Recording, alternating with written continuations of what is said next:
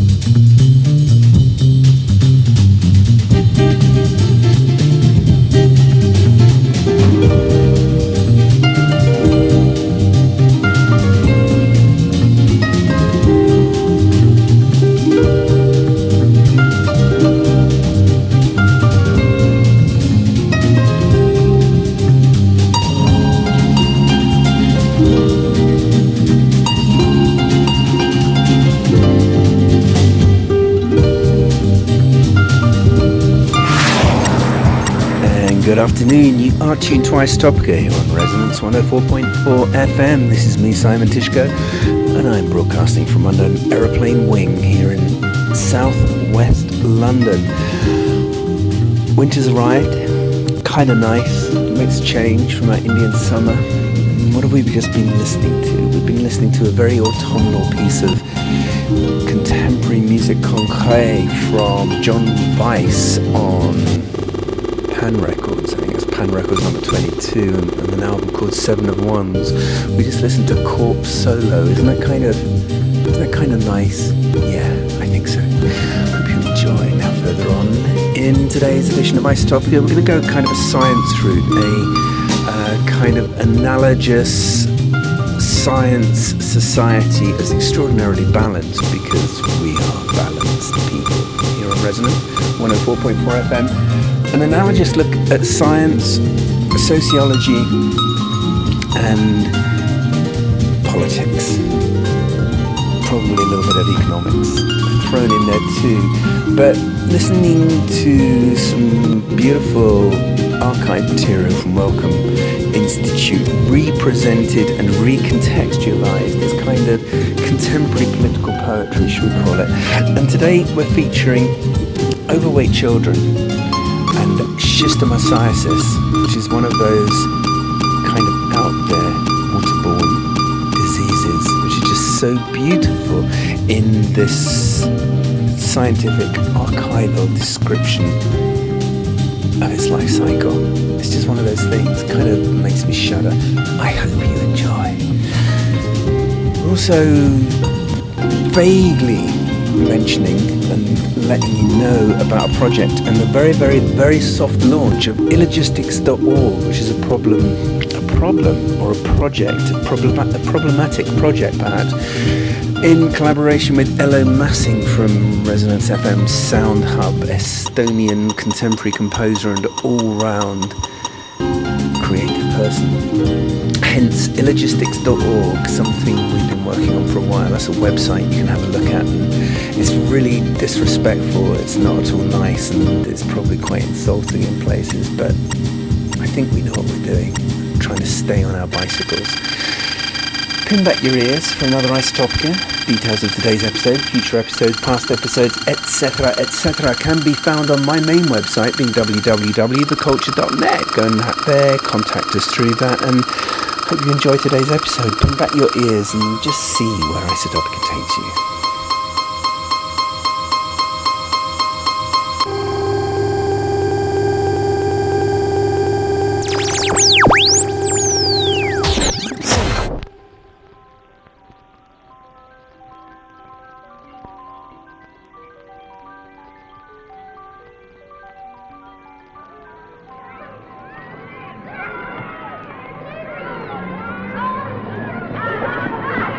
On the right, in blue, Ronnie Brown, age 10.5, nearly 9 stone.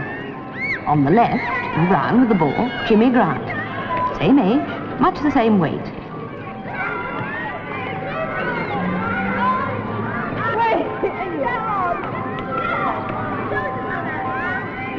In front, Valerie Smith, age 11, 7 stone 12.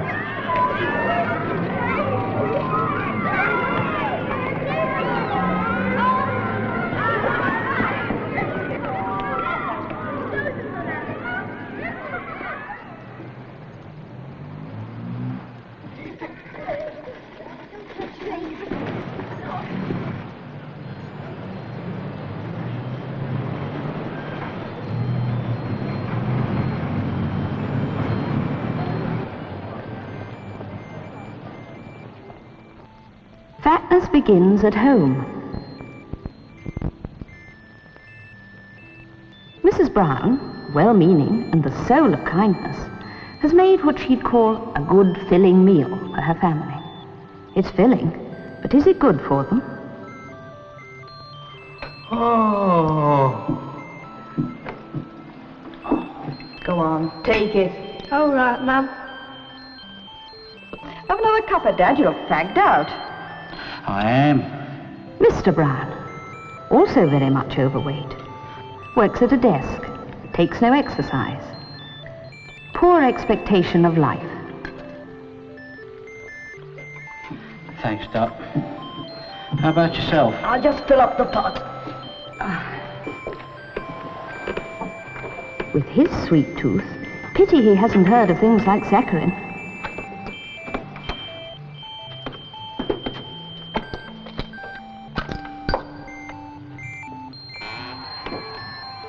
Even walking makes her puff, and he's breathless all the time.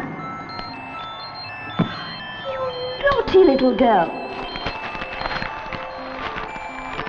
Oh, never mind. No, Mummy didn't mean it. Kiss her better. Here. You have a nice sweetie, like that. All right now?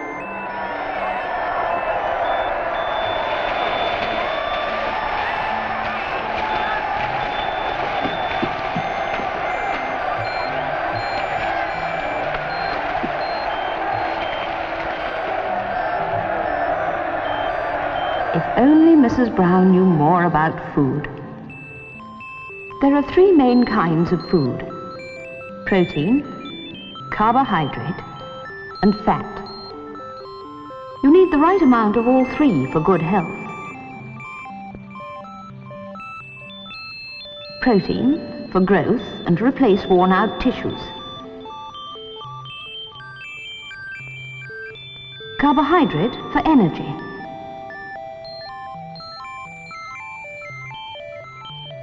Fat for warmth, and it's a further source of energy. You need also small quantities of those vitamins we hear so much about today. But you can get all you need from any well-balanced meal, which includes fresh fruit and vegetables. Mrs. Brown thinks that fatness runs in families and can't be helped. As a matter of fact, there is some truth in this, as it's been found that with one fat parent, half the children tend to be overweight. And with both parents fat, nearly all the children are. There's all the more reason for Mrs. Brown not to make things worse by stuffing her family with a stodgy meal like this. The trouble often starts as a baby, and food is our joy, and mother's arms our refuge. So we identify eating with pleasure and security, to our cost later on. Most mothers want to do all they can for their babies, and a weekly gain in weight seems proof of success, though a plump one doesn't thrive any better than a lean one. A nervy mother may try to show affection through food. She may try to force it to show her love.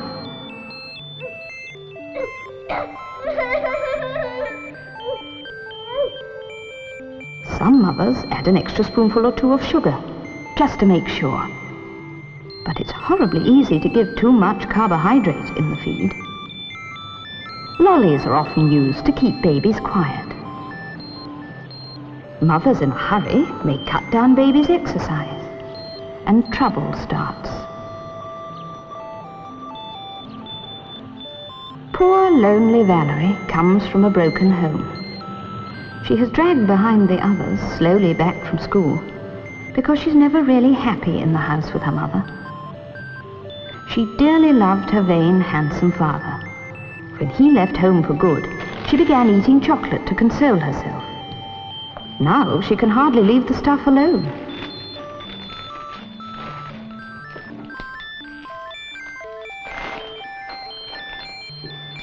Your tea's waiting, Valerie, and mind you wash up. I'm going out. When are you home, Mum? I don't know. Look at you, growing out of your clothes again. Oh, for Pete's sake, stop eating chocolate. Without help, she'll be handicapped for life. Like other fat girls, she'll have to buy outsized dresses. She'll be left on her own at dances. She'll be too embarrassed to undress at the swimming pool, and will grow into a fat, breathless woman like Mrs. Brown. All this should have been tackled earlier. Jimmy Grant is young enough. He enjoys the food his mother gives him, but she's fat as well, though Mr. Grant and the younger boy are slim. Tom, eat it up. Can't. If you don't eat, you'll never grow big and strong like our Jimmy. Go along, eat it up. Wasting good food. Oh, sorry, Mum, I forgot. What's that then? The school doctor says Jim is putting on too much weight and I'm to take him to be examined. He's just well built, that's all. They're right, love. He is fat. They've made an appointment for us. I haven't the time. The doctor said so, love, so you better go. As you may have guessed, Jimmy became one of my patients. I noted his height and took his weight.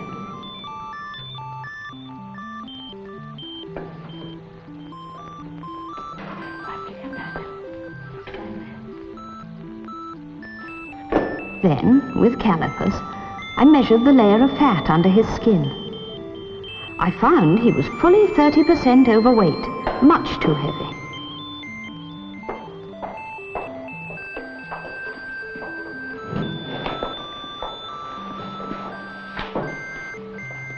There's nothing wrong, is there, Doctor? He's much too fat, and he'll damage his health if he gets any fatter.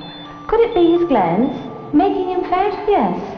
No, that's hardly ever the cause, and it certainly isn't in this case. He's a perfectly normal boy. But you know, he eats too much for his particular needs. He'll have to have a diet. Isn't it just puppy fat, Doctor? No, that's not it. What is it then? Unless your boy stops overeating and takes more exercise, he'll grow into a fat man who carries a lot of extra weight round with him wherever he goes. That puts a strain on his heart and lungs, and he may not live as long as he should. Couldn't you give him tablets, Doctor? Their effects would only be temporary. No, it'll have to be a diet, I'm afraid. My husband eats everything I give him. How can he keep so slim? I wish I could. He must be one of the lucky ones whose appetite and energy are naturally balanced. Food which isn't used for energy or growth is turned into body fat and banked on the chest, tummy or thighs.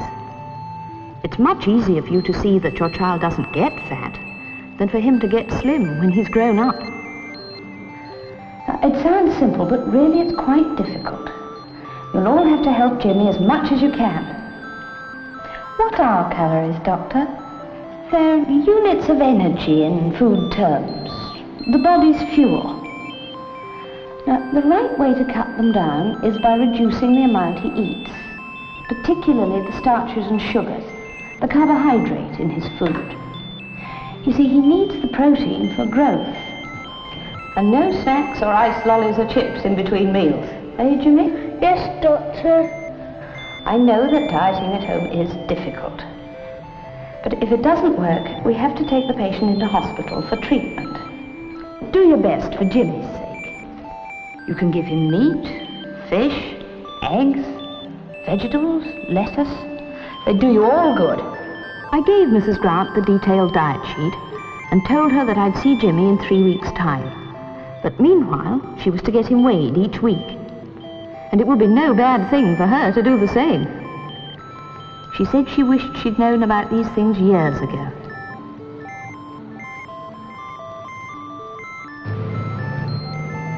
Sometimes you can get children competing to lose weight.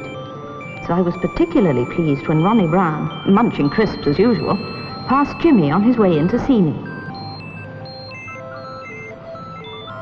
The others went happily home, where Mrs. Grant started Jimmy off on his diet right away. She stopped him taking too much sugar and gave everyone some fish, green stuff and fresh fruit. I wish all parents were as cooperative. All too often they won't try. Mrs. Brown even attempted to discourage Mrs. Grant when she invited her to tea. I couldn't be bothered, dear. I told the doctor straight. We are fat people, that's all there is to it. Dad and I like to see the children enjoying their food. In spite of Mrs. Brown, Mrs. Grant worked wonders with Jimmy. And 3 weeks later, he'd begun to lose weight and gain self-confidence. Well done, Jimmy. If you keep on like this, you'll be winning all the races at the next school sports. Go!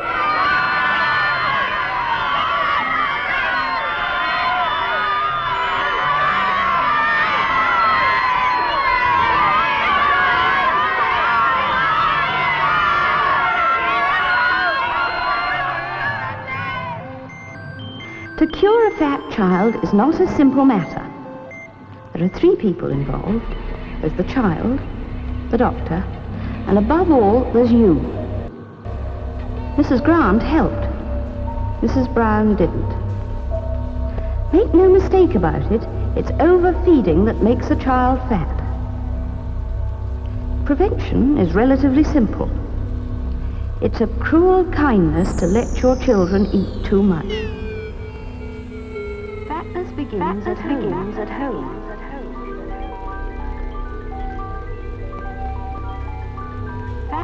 begins at home.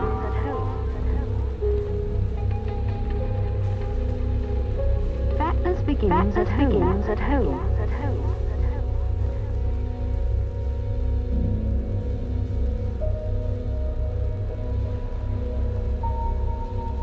Fatness begins at home.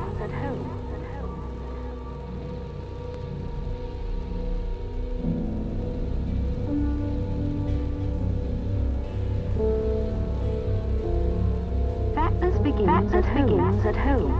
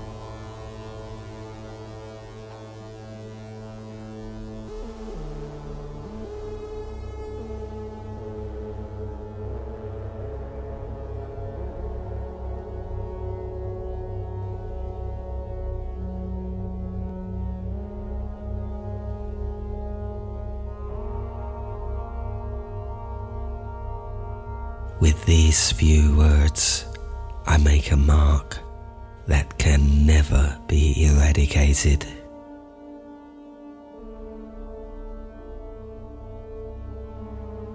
It doesn't matter that so few of you will hear them. What matters is that my voice will continue to travel across the vastness of space, even when I exist no more. At least in this form. But may these words be a thing of beauty. May they fade as the glorious sun sets into a rippling blue sea, only slower, much slower.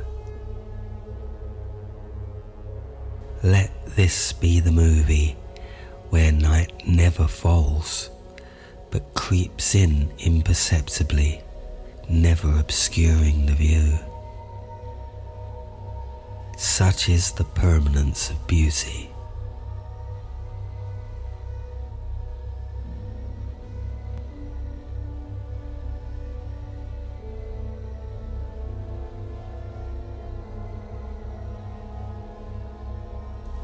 And I wonder if there's a place where all the sounds that were ever made join together.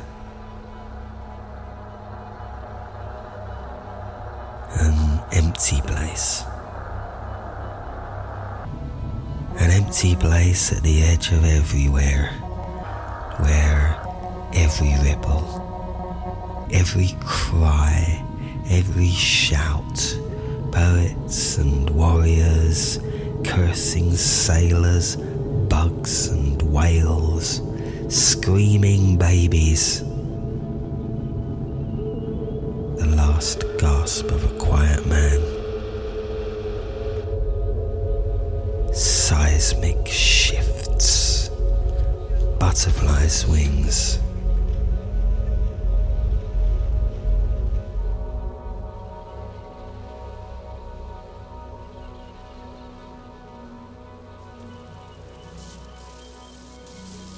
Someone left the radio on and the voice is breaking up. Fragments, sandpaper, static.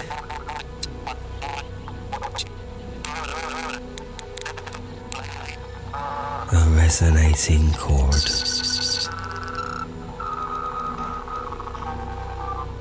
Say it. A big bang. A big bang that merely emphasizes what was already there.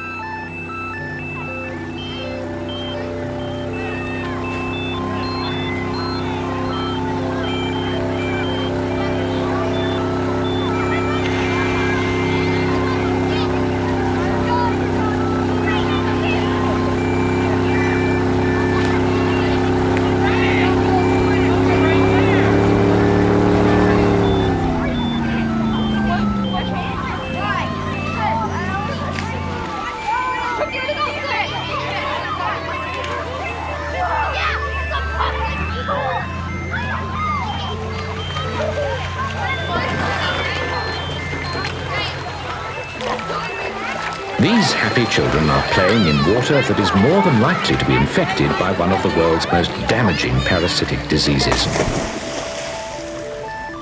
Schistosomes are parasitic flukes that live in the bloodstream of man.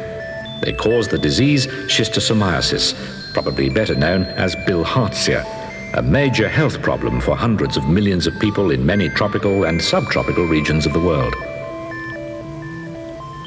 A male schistosome is seen here with a female partly held in his gynecophoric canal. The male is about 1 centimetre long and uses the lateral folds of his body to form the gynecophoric canal with which he embraces the longer, more slender female. Incidentally, the scientific name schistosoma means cleft-bodied. This is the anterior part of the cleft which surrounds the head end of the female. Here are the paired schistosomes in the portal vein of an experimentally infected hamster. The flukes migrate as far as they can into the mesenteric veins, and the female extends out of the gynecophoric canal to deposit her eggs into the smaller blood vessels. The eggs then work through the tissues into the lumen of the intestine. The earliest records of urinary schistosomiasis are to be found in the Ebers Papyrus, dated around 1900 BC. Although the ancient Egyptians did not know the cause of the disease, they recognized and clearly illustrated the urinary symptoms in their hieroglyphics. Calcified schistosome eggs have also been identified in the kidneys of mummies more than 3,000 years old. It was not until 1851 that the German pathologist Theodor Bilharz identified Schistosoma hematobium as the causative agent of urinary schistosomiasis in Egypt. In 1904, Katsurada described the life cycle of Japonicum, and in 1907, Sambon described Mansoni as a separate species. In 1934, Fischer recorded the existence of Intercalatum, and as recently as 1978, Vogue, Bruckner and Bruce discovered Mekongii. Today, 18 species are recognized. Of these, Mansoni, Japonicum and Hematobium probably infect more people worldwide than any of the other species. Mansoni lives chiefly in the veins of the large intestine, and this part of the portal circulation is also infected by Japonicum. Schistosoma hematobium differs from the other two species. It inhabits the blood vessels of the bladder, and its eggs are discharged with the urine. The main clinical sign is hematuria, but ultimately fibrotic lesions may develop throughout the whole of the urogenital system. Bladder cancer is not an uncommon development in advanced stages of the disease. Schistosomiasis is currently endemic in 75 countries. Hematobium is present in 53 countries, mostly in Africa, but also in the Eastern Mediterranean. Mansoni shows a similar distribution, except that it's also found in South America, notably Brazil, where it was probably carried with the slave trade. Japonicum, on the other hand, is confined to countries of the Far East, China, Indonesia, and the Philippines. Japan, where the parasite was originally found, has now been freed from the disease. Mekongii occurs in Southeast Asia. And Intercalatum is found in Central and West Africa. Worldwide, some 200 million people are infected with the schistosomes, and 500 to 600 million are at risk. The highest infection rates are found in Brazil, Egypt, and the Sudan. Freshwater snails play an essential role in the transmission of the disease, since each schistosome will spend part of its life cycle in the tissues of a snail. Species of Bulinus are intermediate hosts for Hematobium. Biomphilaria carries Mansoni, and Onchomelania carries Japonicum. Wholesale destruction of the snail hosts with chemical molluscicides is one obvious method of reducing the incidence of schistosomiasis. But since the snails are hermaphrodite, possessing both male and female sexual organs, It needs only one individual to survive a control program of this kind for an entire area to be repopulated within a single season. Moreover, development projects such as hydroelectric schemes like the gigantic Kariba Dam on the Zambezi have created large bodies of water and consequently enabled the snails to flourish in recent years. Although most infected people carry only small numbers of schistosomes, treatment with an effective drug not only reduces the prevalence of the disease, it also reduces morbidity. Praziquantel is currently the drug of choice, since a single dose affects all the main species of schistosome that infect man, and it produces high cure rates. Oxamniquin is also used for Mansonae, especially in South America, while metriphenate is valuable for the treatment of hematobium. It's man's primitive habits with regard to urination and defecation which maintain the disease in the community. Obviously, the separation of urine and feces from waters inhabited by the snails is vital in the control of infection. In the Third World, this is easier said than done. However, in Zimbabwe, the Blair Research Laboratories have produced some interesting designs for simple water pumps and lavatories. This one is a strong shelter built over a deep pit. It has an odor pipe, fly traps, and is easy to keep clean. And here are some variations on the basic design.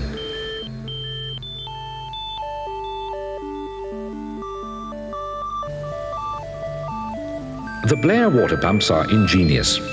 This one uses the pipe that delivers the water as the pump handle.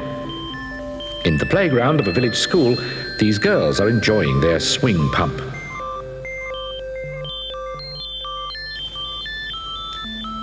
Official notices, pamphlets and posters are also used in an attempt to increase local awareness in endemic areas.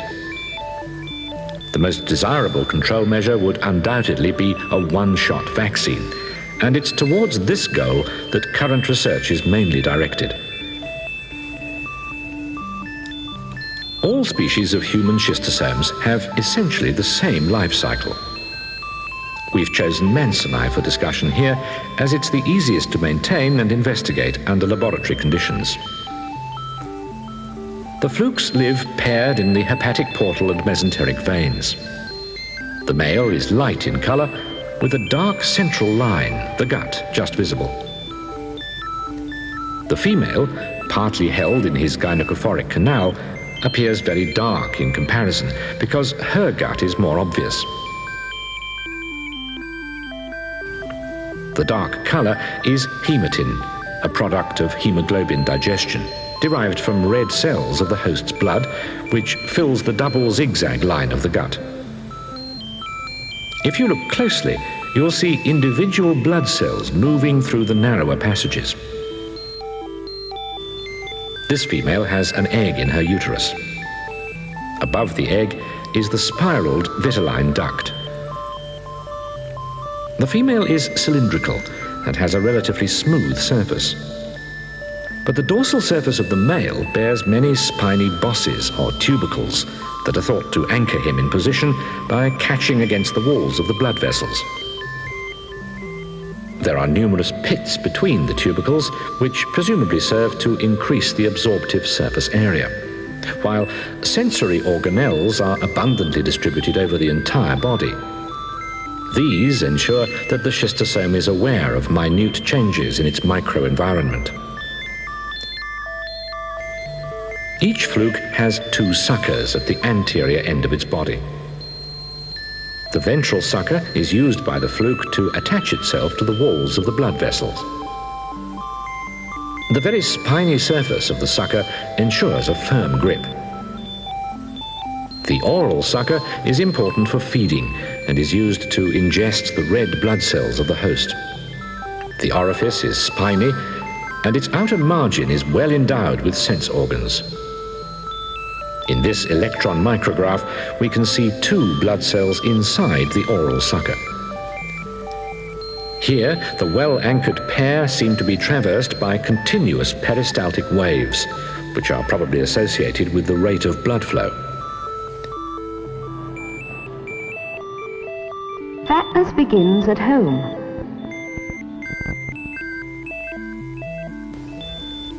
Female schistosomes produce many hundreds of eggs a day, and these are deposited into a venule of the intestinal wall, where they become tightly lodged. The egg shell is covered with hundreds of needle-like spines which abrade the tissue and enable the eggs to work their way across the bowel wall and through the villi. Here are 2 eggs in tissue at the bases of the intestinal villi. They're making their way towards and into the lumen of the gut. Later, they'll pass out of the body with the feces. Some eggs are inevitably swept back, past the flukes, and carried in the portal blood to the liver, where they eventually provoke an immune reaction and become encapsulated in a granuloma. These granulomas are clearly visible as white spots on the liver of an infected mouse. An egg is at the center of this mass of infiltrating leukocytes, mainly mononuclear cells and eosinophils. These cells ultimately destroy many eggs. They've already started to invade the shell of this one. In severe chronic infections, the liver becomes filled with granulomas, and this leads to portal obstruction, hypertension, ascites, and massive enlargement of the liver and spleen. Compare the size of the organs in a normal mouse and a mouse harboring a chronic schistosome infection. These features of pathology accurately mimic the clinical symptoms of the human disease. Schistosome eggs are easily detected in fecal smears. They're about 1/7 of a millimeter long and are comparatively large as helminth eggs go. The prominent lateral spine is the characteristic feature of Schistosoma mannsoni. The spine is terminal in Hematobium. And although lateral in Japonicum, the spine is very small. The Japonicum egg is much rounder and is therefore easily distinguished from the oval-shaped egg of mannsoni. When passed in the feces, each egg contains a fully formed miracidium, whose surface is covered with hundreds of cilia.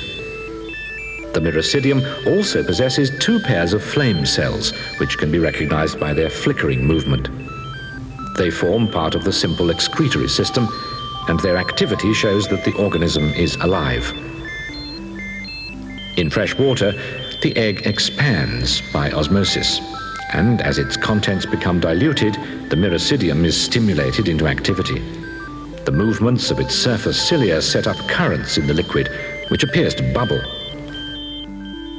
Suddenly, the shell is fractured, and the miracidium half emerges together with fluid from the egg.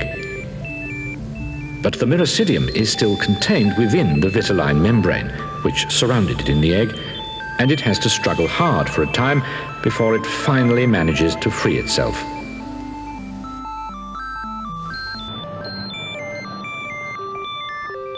Fatness begins at home.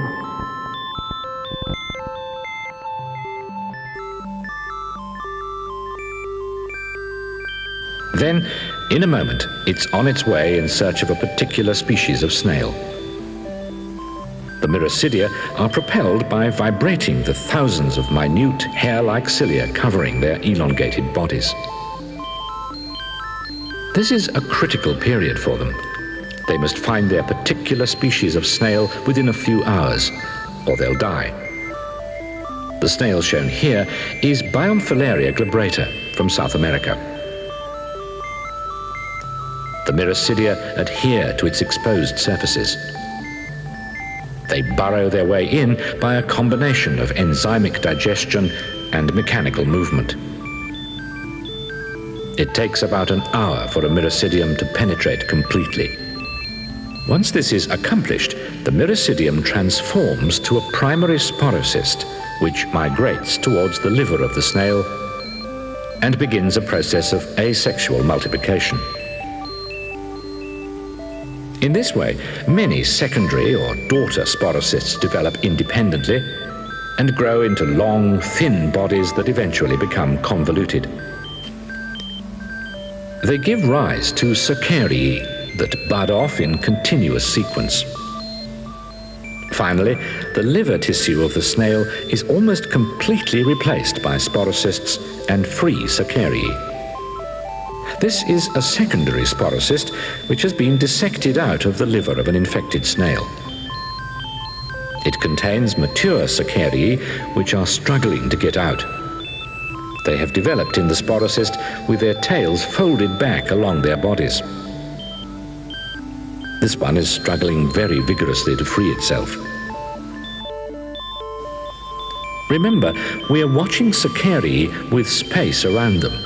If they were still inside the snail, they would be tightly packed and their movements greatly restricted. At about 4 weeks after infection, the first Cercariae emerge from the snail, and they're soon escaping daily in swarms. They're about 0.5 millimeter long and are actively swimming organisms that travel through the water with characteristic movements, usually tail first. Their life is short, about 48 hours at most, for they have no functional gut, and their rapidly expended energy reserves cannot be replaced. The Cercaria has an elongated body region and a long forked tail. It also has an oral and a ventral sucker by which it adheres to any substrate. The external surface of the Cercaria is covered with spines that are backwardly directed.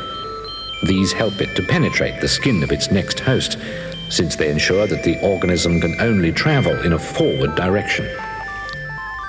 Each Cercaria has a secretory complex comprising 3 types of unicellular glands, which open through the oral sucker. This electron micrograph shows the folded gland openings. The glands contain powerful proteolytic enzymes, which help the Cercaria to digest its way through the skin of the host.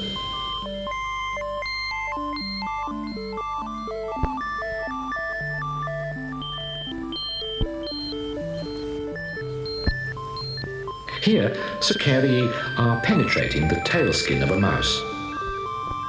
They attach with their suckers, digest, and wriggle their way through the skin.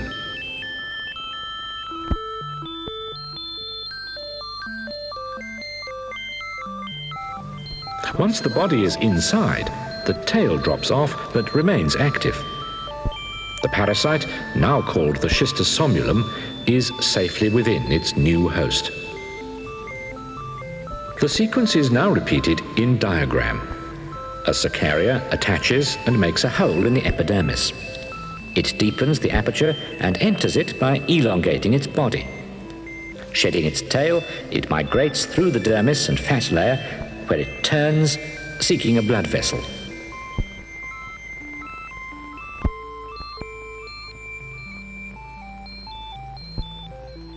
On finding one, it enters and starts its journey round the body of the host.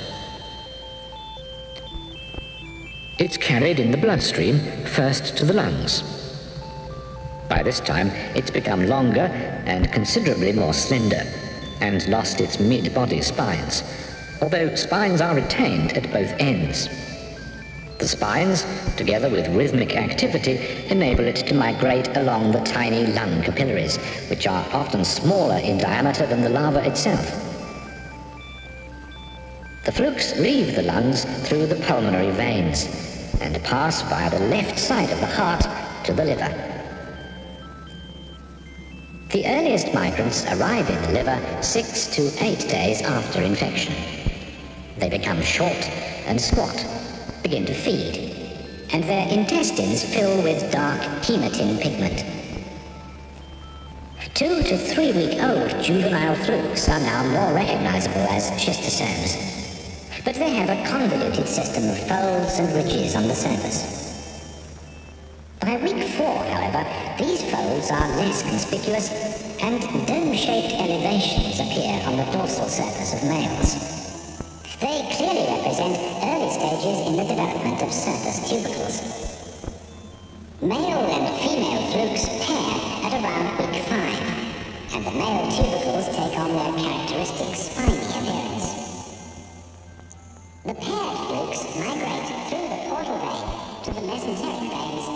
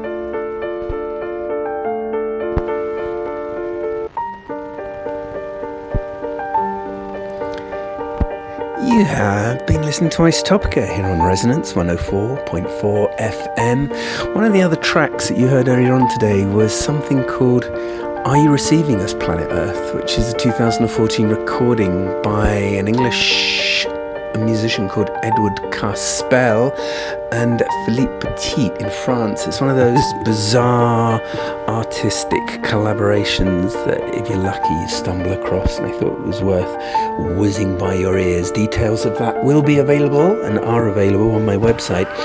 Follow the links there on www.theculture.net. You have been listening to Isotopica. You've been listening to a very welcome science edition of the show. I hope you enjoyed it. I enjoyed presenting, and see you same time, same place, same wonderful Resonance 104.4 FM. This is me, this is Simon Tyszko, signing off for another 7 days. Thank you for tuning in. Stay locked to Resonance, the most wonderful art radio station in the world. Bye for now.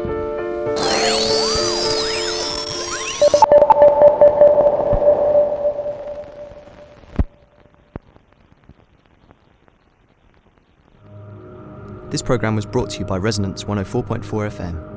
Visit our website at resonancefm.com to hear our vast range of original 24/7 broadcasts. Resonance is a not-for-profit broadcast platform and relies on public support. If you like what you've heard, make a secure donation at resonancefm.com.